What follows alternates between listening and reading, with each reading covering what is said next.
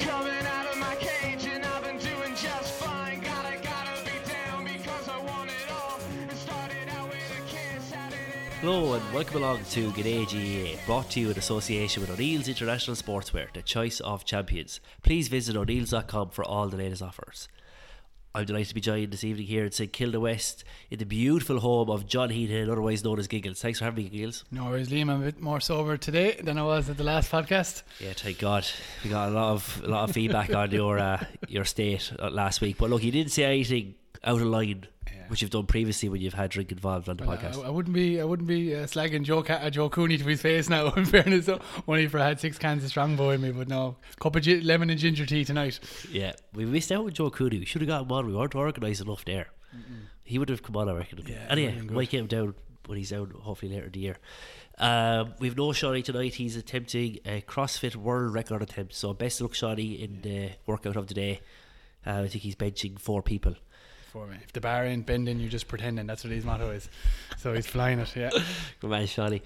Yeah, we just had a lovely steak and broccoli, and it was asparagus, Giggles, was it? No, just double broccoli. Double broccoli, Yeah. I didn't even know. Sorry, no carbs. Just after training there, so that was lovely. Thanks for that, Giggles.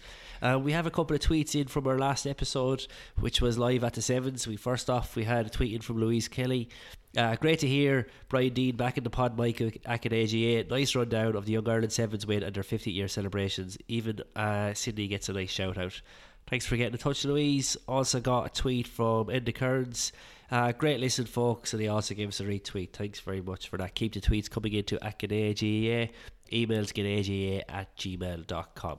Alright, coming up on today's show, we got a good show for you guys. We're going to have a look at the National Hurling League first, about what relevance does the league even have these days, who's playing well, who's playing not, what does it actually mean for the year ahead. We'll also have a very special Giggles Corner, which Giggles hasn't told me what it is yet, so I'm looking forward to hearing that. And then thirdly, we're going to do a preview of a big weekend in the GA calendar here in Melbourne. It's St Patrick's weekend, as you know. There's a fantastic event called Ireland Comes to Bayside, where there's going to be a hurling match and 2 international rules games on Saturday here in Melbourne, so we're going to have a little chat about that as well, so looking forward to that. Alright, coming up first, we're going to talk about the National Hurling League. In one single moment, your whole life can turn round. I stand there for a minute, staring straight into the ground.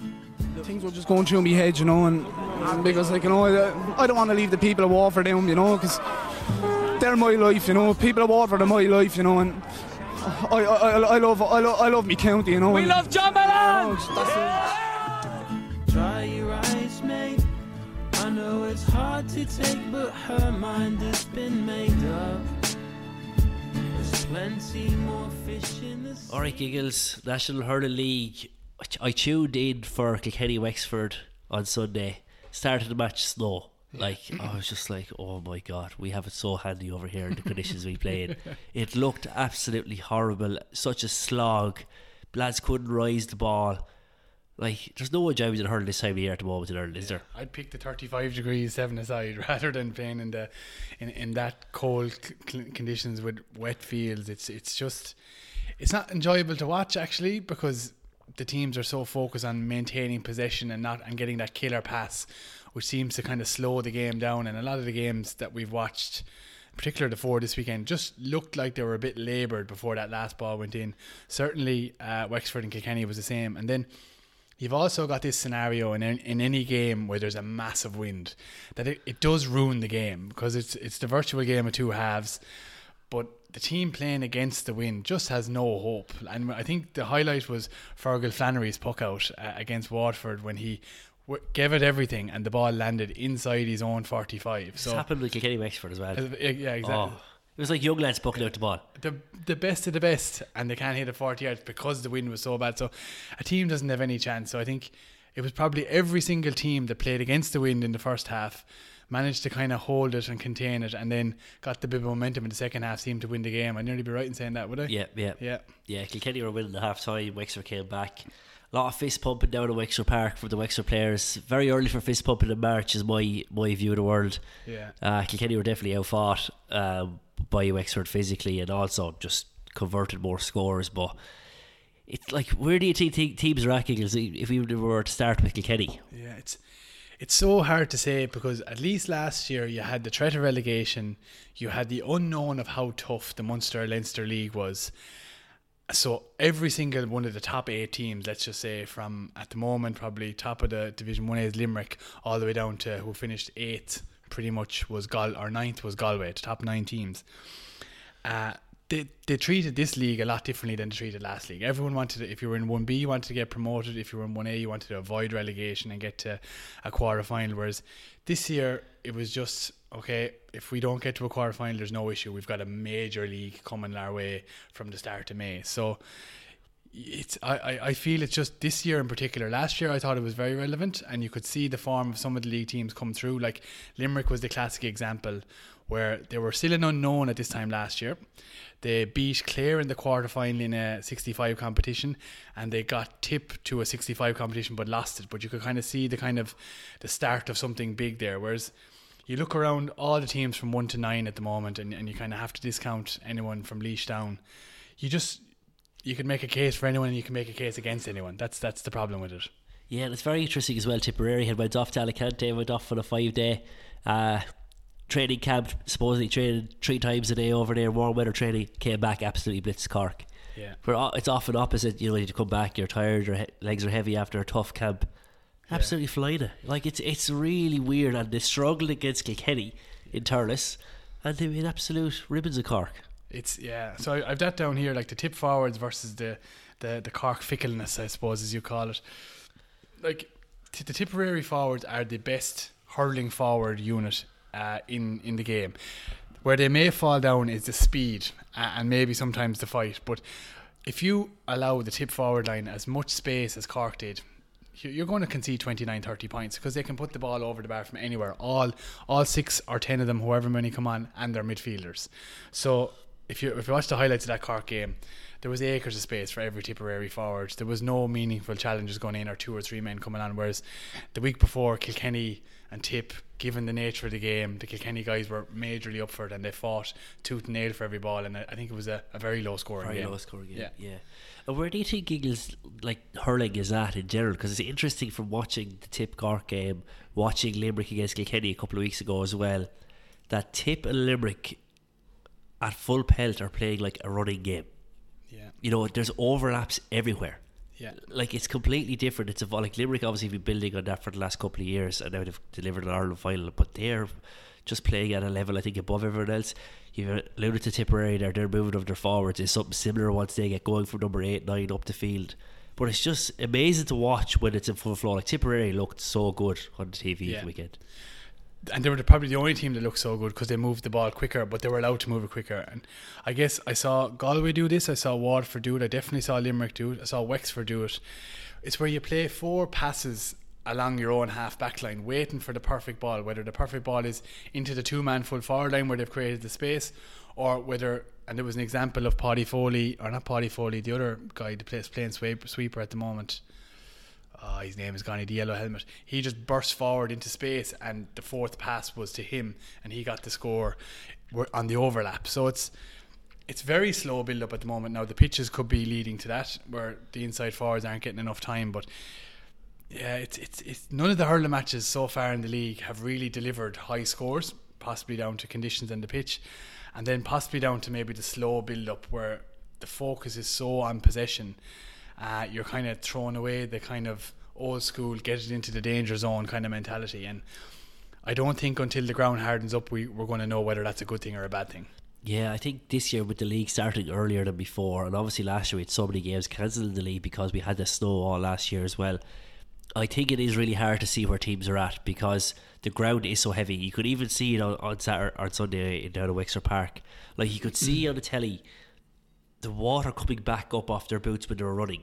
Yeah. Like it was at nearly shoulder height. Yeah. Like and even though the ground looked good from the TV, but like the ground was so heavy and guys couldn't pick balls. Like it is. I the last time I was at home was around this time last year, and Lismore. I was probably a month later, but they had a worse winter last year, and Lismore were playing the first round of the club championship against Passage, and I remember going down to it and thinking, who would be a corner forward in that? Like the two Lismore corner forwards were in belting their hands off their backs trying to keep warm.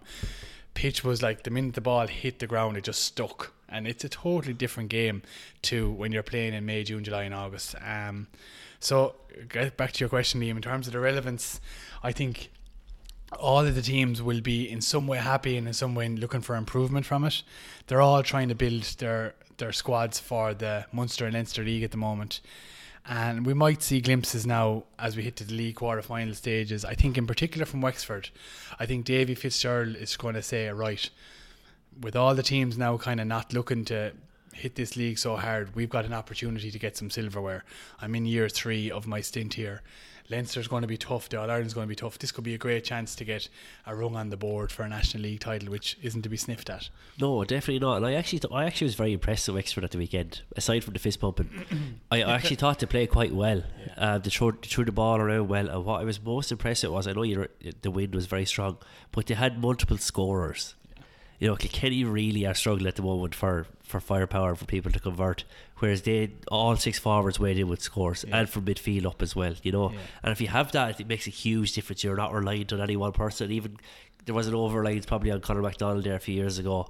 He didn't even really figure in the game at the weekend. You know what I mean? I feel sorry for Conor McDonald because his whole game is that fast ball in, and when you saw him at under 21 level, when he was taking defences to the cleaners, he was in an orthodox forward line, full forward, ball was played in low, high, whatever way you wanted, and he was scoring. Whereas now he's in there, probably 1 versus 2, doing the Maurice Shanahan job from 2 years ago, and it's just so tough and such a slog. Whereas, but on the flip side, as you said, they've got Lee Chin, they've got the 2 O'Connors, they've Liam McGovern back from injury, they have McDonald, they've Paul Morris, they have scorers all around, and then they've a half back line with O'Keefe and Foley who love to come forward and score too. So if you were to pick your top 3 teams in the country at the moment, Kiggles, who would you go for? Oh Jesus, that's a hard question.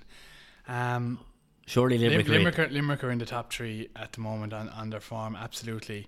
Although I kind of definitely saw where Jackie Tyrrell was coming from in his comments. I think Galway very controversial article. Galway did it 2 years ago, they were unbeatable, or last year they were unbeatable and then they ran out of steam. Tip 2 years ago, unbeatable and then ran out of steam. So we're just wondering will Limerick do it, but Limerick's age profile is a lot younger than those 2 teams. Limerick are definitely there. I think Clare probably should have been top of the table realistically. The last 2 games they definitely should have won against Cork and against Tipperary, I think it was. They beat Kilkenny quite easily, even though the scoreline didn't reflect that, and they've been playing quite well. They got the draw with Limerick. They're in and around it if they can get their best team on the field. So I put Clare up there with Limerick. And after that, I swear to you, I can't pick it. Like Tip had a great game, but the week before everyone was saying Tip are gone and Liam Sheedy's in trouble. So it's very hard to say. I think Galway are just tipping along. They've never put out their strongest team yet. They've got the St. Thomas's lads to come back. Kilkenny, if that was Kilkenny's first team and Ballyhale weren't there, you'd be saying Kilkenny are in real trouble. The fact that they've Colin Fennelly, TJ to come back in is going to be a massive boost, and you'll wonder, are some of these light guys, the Codys, the Mullins, are they going to get a shot with Kilkenny? Mullins will definitely be in, yeah. Will he? He will, yeah. Adrian Mullins will definitely be in. They have to, they don't have a choice, I don't think. So, and some of the Kilkenny players are interesting. Like Richie Leahy is probably the one man who his name keeps coming to the top of the list, yet he can't nail down a starting position for some reason, and there must be something to that. Because anytime he comes on, he scores 4 points. Anytime he starts, he gets taken off. It's not a great kind of a thing for Richie to be kind of having associated with him, albeit he's still a young guy. And then look, there's loads of things. Like Dublin finished top of 1B at the end of the day. They beat Waterford. They got a draw against. No, they lost to Galway. Watford had a great win at the weekend, albeit they've played without Tyg de Burka and Austin Gleeson and a few Dara Fives and a few other players for the whole league. So it's hard to know where they're at as well. But outside of Limerick and Clare, I don't see anyone putting their hands up. If I was to had to pick a third one right now, I'd put Wexford in there. Wexford, okay. Which is it's a real 90s hurling again. Limerick, Clare, and Wexford. Well, I think that bit does allude to the excitement though of, I know there's different criticisms of the round robin in Munster Leinster, but it is going to be very exciting given that there is probably a fairly level playing field across both provinces this year. Very competitive games ahead. But we should also touch on Carlow's win over Offaly at the weekend. A massive day for Carlow hurling. Probably one of the darkest days for Offaly. Yeah. Look, they're 2 even teams. Let's call it a spade a spade. They played the week before and Offaly won 4-8 to 110. So 4-8, what's that? 12 scores to 11 scores. So there's not much in it. Again, it was a game of 2 halves. Offaly went ahead, probably should have been ahead further. Shane Dooley had a great chance for a goal, blazed it over the bar, and they ended up losing by a point. Not blaming Shane Dooley, but you know, they're the margins that are between Offaly and Carlow at the moment. And I think Offaly are just a team on the real slide at the moment, and Carlow are a team on the up. And I think that may have been the tipping balance in that game, that the belief that Carlow had in themselves just got them over the line. But it is great to see though for Carlow, like, you know, like they've been knocking on the door underage for a while, to see him come through now and be winning games like that against Offaly, like, where, you know, they wouldn't have even had a hope a few years ago. No. So it is really exciting, and it'll be interesting to see how they go in Leinster in the round robin as well. And so, if you correct me wrong, Laois are in the Joe McDonagh as well, or Laois in Leinster? No, Laois are in Leinster. No, Carlow are in Leinster. Carlow, so Offaly and Laois are in the Joe McDonagh. Yeah, and Westmeath. Correct. Yeah, and like realistically at the moment, right, if the 90s and the 80s don't count for anything right now, at the moment Laois and Offaly and Westmeath are all in a competition in the Joe McDonagh where they're competitive against each other. Correct. And that's where it's at. And like, we go back to the why should all the hurling teams be up in the 1A? If you ask Preston North End would they like to be in the Premiership, of course they'd love to be there, but they can't be because they haven't got up there and they're not quality enough yet. So the fact that that'll be a very interesting competition, the Joe McDonagh Cup, and I think those three teams will be the three teams along with Antrim who'll probably fight for that. Yeah, and Kerry probably as well. Kerry, yeah. Well, look, we'll leave the National Hurling League there for the moment. It will be looking forward to the quarterfinals. It does always get good when it gets into the knockout. We ended up having a very good knockout league last year, so it'll be interesting to see. And there's great coverage obviously this time of year on TG Carter. We get it here on GAA Go, which is excellent. We had all 3 hurling matches on GAA Go this weekend, which was amazing. Four of them, Laois and Limerick. Four of them as well, Laois and Limerick as well. And we also then had the league highlights programme on the Monday on GAA Go, which is deferred, interestingly, until the Monday night here in Australia. I don't get that. I think that's because they want people to watch the matches, to get their viewership up on the matches themselves, or maybe buy the matches, because you have to buy them individually for a tenner if you don't have the year package. But you only get the highlights show if you have the year package. So it must be just to get the viewership up. Interesting. There you go. Bit of insight there from Giggles. But the one two things I just want to talk about before we jump off. Sorry, Liam. Joe Canning's the goal that Concannon got. Like, Joe Canning got the ball on the 65-yard line in the snow, and he bet 6 Waterford defenders before he gave an unbelievable pass off to Concannon, who stuck in the top corner. It's nearly a contender for goal of the year already. Like, wow, in fairness to him, and that's what he can do. And he's done that so many times from a standing position, generate so much power and go past so many players. And the other thing I wanted to point out was Shane Bennett's sideline cleverness and cuteness. Now everyone's kind of saying to him, like, they won't get away with that again, but there's a lot of things you could do that in. Like, I guess if you're playing against the wind and you've got a penalty, you could just do a little tip of a penalty and have a lad run in from behind and run in and bury it. For the listeners who don't know, Giggles, talk them through what he did with his sideline. He played petulant and said, as if to say to Jamie Barron, Jamie, you take it, but he just barely touched it with the hurley. Touched it around half a foot. If even half a foot. So then Mannion was sold left, right and centre. Cathal Mannion ran after Shane Bennett, who was jogging into the corner. Jamie Barron then came along with no one on him, picked up the ball because it was in play, and drove it over the bar from 40 yards. So it was kind of a very cleverly executed piece of skill. Yeah, it was great to see it. Great to see it this time of year as well. But there was an incident, I think it was Robert Perez and Thierry Henry did it for a penalty in soccer a few years ago. It didn't work out too well. So the Waterford boys delivered in spades at the weekend. Yeah. Alright, we might leave it there. So, Giggles, for the National League, thanks for that. And coming up next, we have a very special Giggles Corner.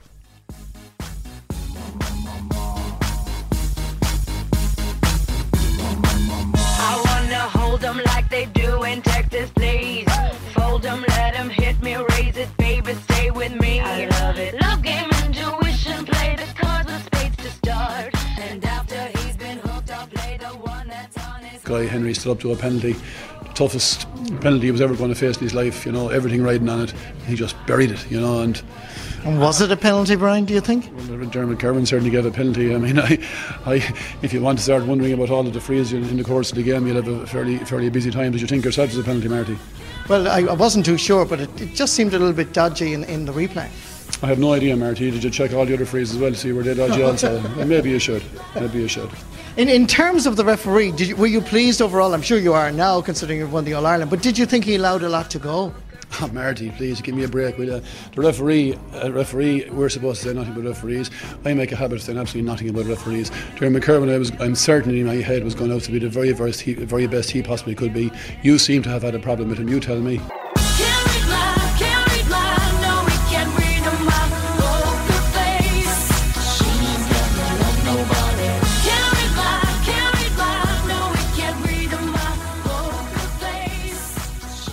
Giggles Corner. We haven't had one in a couple of episodes. It's worth noting as well today, Giggles, this is our 40th episode. Kind of a milestone episode. We're on track to reach the 50 this year. The statistic is out there for podcasts that start up, they don't get past 10. Okay, and we've got 40. We've got 40. We've got a bit of credit in the bank. We're flying it. Right, what do you have for us today, Giggles? What I have today, I'm going to start it off with a question first, Liam. I'm going to ask you a question now. It's not a quiz, right? And I don't expect you to know the answer, but if you do, fair play to you. How many counties have won an All-Ireland hurling title with an outside manager? Oh, Jesus Christ. I'll guess, and I'll say 5. Would you believe only one county has ever in the history of the GAA won an All-Ireland with an outside manager? Oh. And so what I'm going to do today is I'm just going to go through, I think it's been topical with a number of things, with Carlow Rising, with Davy Fitzgerald in the news, with Offaly's decline. And I'm actually reading Anthony Daly's book at the moment, and Jesus, he nearly references more about Dublin than he does about Clare, which kind of says a lot about his time. So I've done the top 10 outside managers that have played for intercounty at an intercounty level. Beautiful. And graded them. Now, to answer the question I just asked you, Offaly are the only county in the history of the GAA to win an All-Ireland hurling title with an outside manager. 3 different times. So the first time Offaly ever won an All-Ireland was in 1982. And they were trained that year by a guy called Dermot Healy, who was a teacher in St. Kieran's College, a Kilkenny man. And he's credited, the Lake Regale series goes through the Offaly hurling, the Nokedy or whatever they call it. And there's a whole programme on Dermot Healy that's brilliant. And he trained him also in 1985 when they won their second All-Ireland.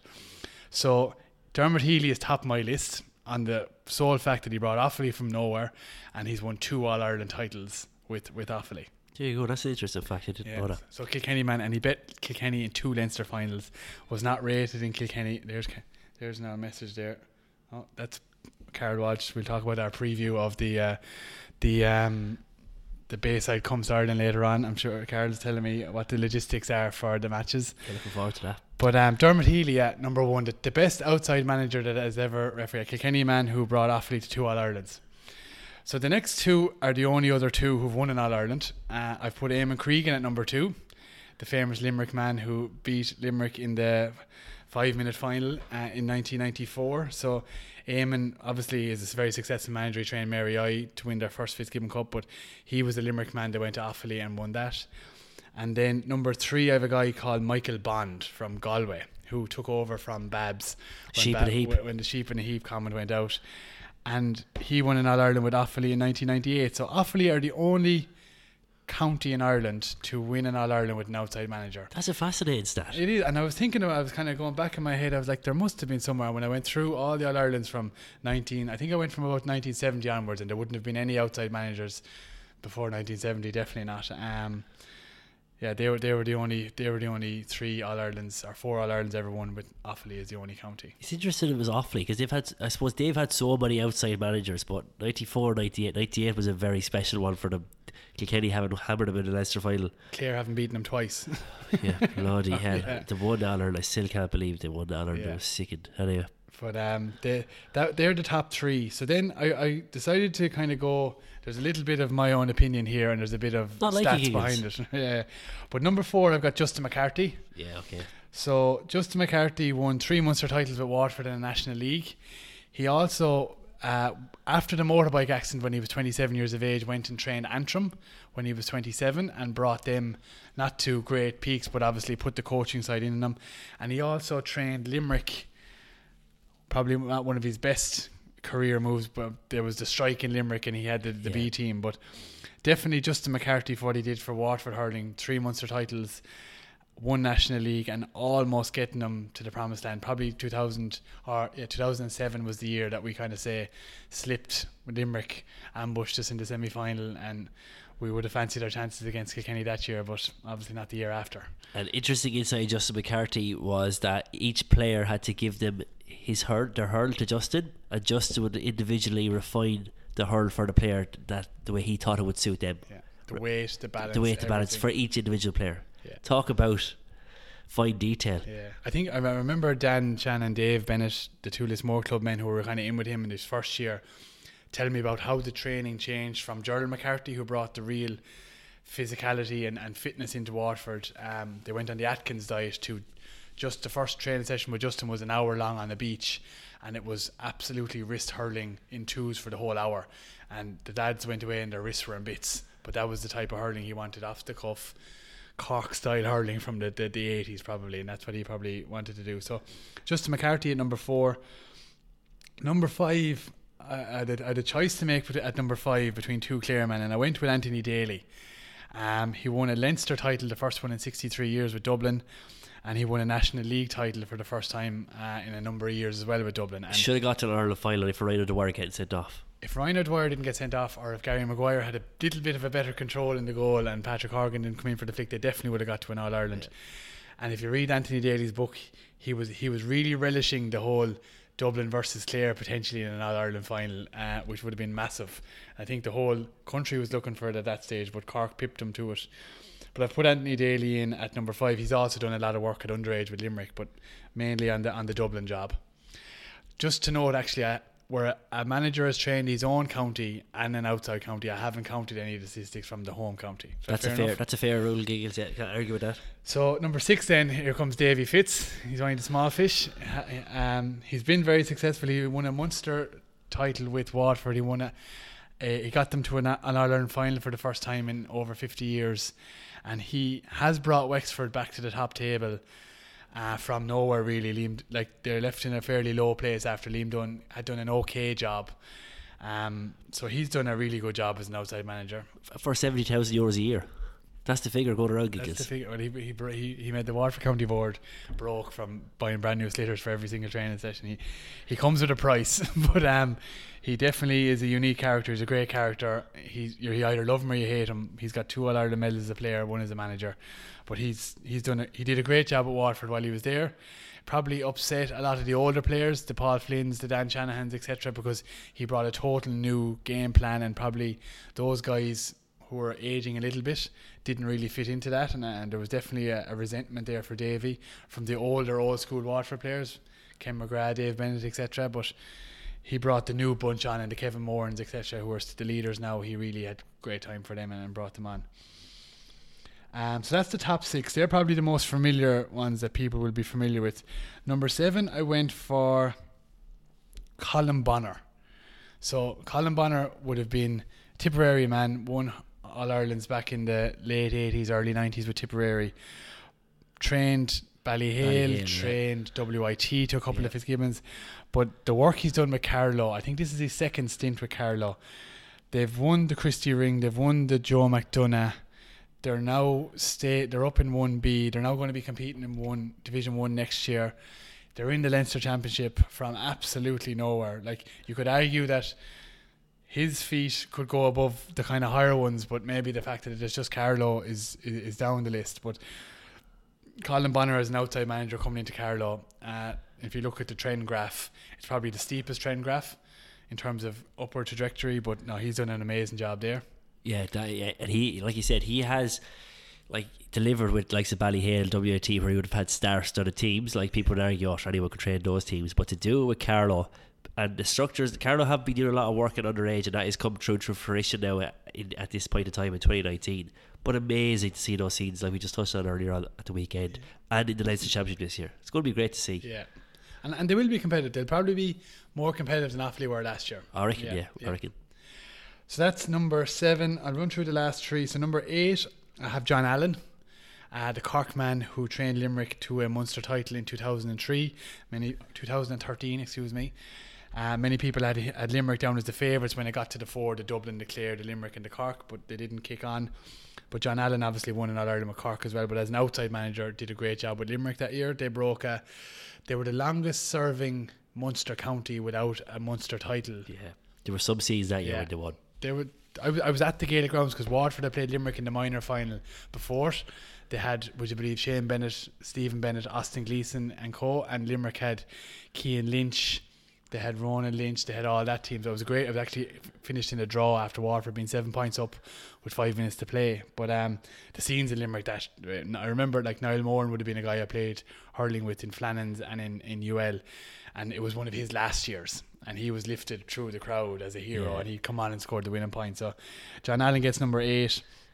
Number 9, this guy actually hasn't won anything as an outside manager, but I've put him in here because he probably did what Colin Bonner has done for Carlow with Watford. When I was growing up in the early 90s and late 90s, Watford couldn't buy a win.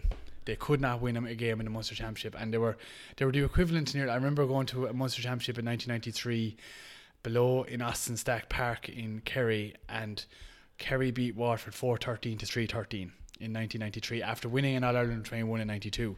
So Watford hurling was in a bad place when Gerald McCarthy came in.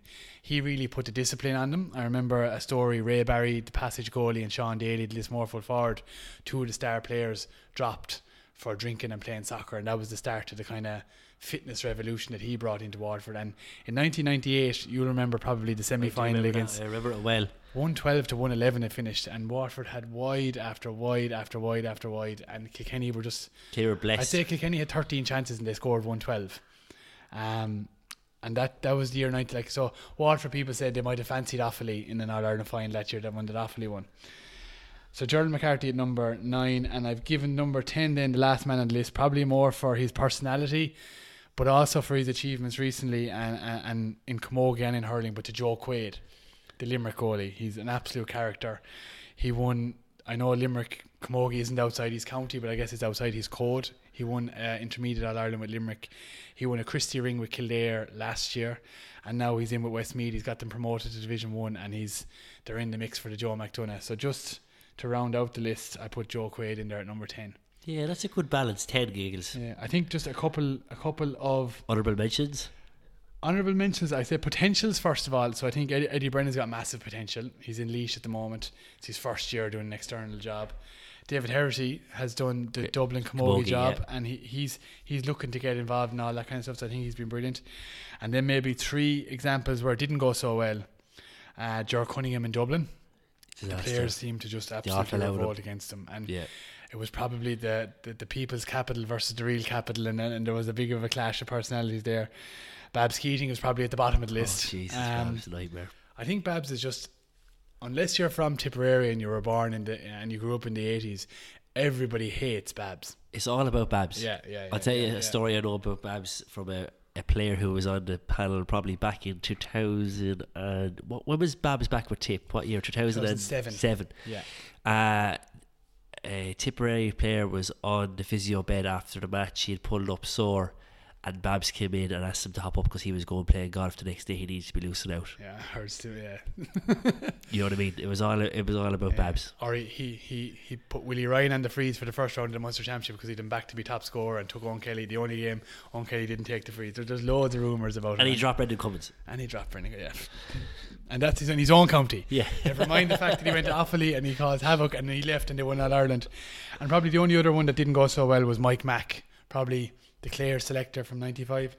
Went into Offaly and didn't go down well at all. It was probably the start of the demise with Offaly, really. Yeah. When he went in there, he kind of tried the old school Gerlach Nan tactics and it didn't go down too well. But so just to recap the list: Dermot Healy, Kilkenny man, Offaly 2 All Irelands, Eamon Cregan, Michael Bond, Justin McCarthy, Anthony Daly, Davy Fitz, Colin Bonner, John Allen, Gerald McCarthy and Joe Quaid. And I'd love, I put it together now on the tram on the way home, so if I'm missing someone, I definitely could have overshot someone.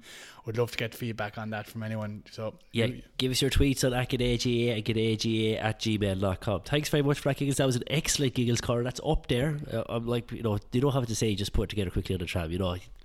That was hours and hours of work went into that and research went into that. And that's a good little one for our 40th episode as well. Alright, coming up next, we're going to wrap up and finish up with a preview of a great festival of Gaelic games this Saturday in Melbourne. Travelling in a fried-out combi on a hippie trailhead full of zombies. I met a strange lady, she made me nervous. She took me in and gave me breakfast. And she said, do you come from a land down under, where women go and men wonder? Can't you hear the thunder? You better run, you better take cover. Big event this weekend, Giggles, and the GA calendar here in Victoria. We're having a special St. Patrick's Day celebration of Gaelic Games in Elsternwick Park in Melbourne. It's called Bayside, or Ireland Comes to Bayside. We're having an exhibition hurling match, a women's international rules match, and a men's international rules match. So the hurling match, Giggles, first off, is on at 12 o'clock. It's been hosted in Elsternwick Park, which is the home of the Victorian Amateur Football Association. So it's great to see Victoria and GEA come together with them, and also the Irish Chamber of Commerce for this festival of Gaelic Games. Are you looking forward to the hurling match on Saturday? It's brilliant, and I guess St. Patrick's Day falls on a weekend this weekend, so usually it's tough over here in Australia because we don't get the Paddy's Day bank holiday where you can kind of go drinking on St. Patrick's Day and have the day off work the next day. But this weekend it's a Saturday, Sunday. Most lads will take the Monday off work even though it's not a bank holiday. And yeah, it just evolved where you had the two international rules games, and then they were obviously looking for the real game, hurling, to be involved as well. Of course. And so instead of kind of having just two clubs involved maybe and leaving two clubs out, what we've gone with is doing we were going to do an interprovincial game, and the way the numbers are lying now, it's going to be Munster against the rest of Ireland, with also Jackson Johnson from Victoria playing with the rest of Ireland, even though he's an Aussie. Yeah. But no, it's good. I think there's about 35 to 36 lads interested. There's going to be 18 on each panel, full 30 minutes aside game. You get to play with lads from different clubs. It's an exhibition game, and then the two hurling teams then can sit back and enjoy and watch the ladies' international rules and the men's international rules out in Elsternwick Park, which is going to be a great day, and it's promised to be, I think, 29 degrees. Yeah, 29 Sunshine. Jimmy O'Neill's is around with the food truck. There's a bar going to be there as well. It's just going to be a great celebration of kind of Irish Gaelic Games, Irish culture inside the Elsternwick Park. Yeah, and the great thing about it as well is we are coming together with the Victorian Amateur Football Association, which is very important to share the shared cultures of Ireland and Australia with the international rules. So they're putting together a selection for both the ladies' game and the men's game. And I know there's huge excitement for the international rules. They've actually been training. Yeah. Specifically for the international rules, because whenever about us playing an exhibition game or rocking up or playing a game of hurling, we're used to that, but playing the international rules is always a bit of a challenge because it is quite a different code and quite unique. And it's great to see this game happening. But also on Saturday there is also going to be Kids GAA going to be in attendance, and they're going to be having running a hurling clinic, so Aussie kids can come along and Aussie families can come along and try out the game of hurling, maybe someone for the first time.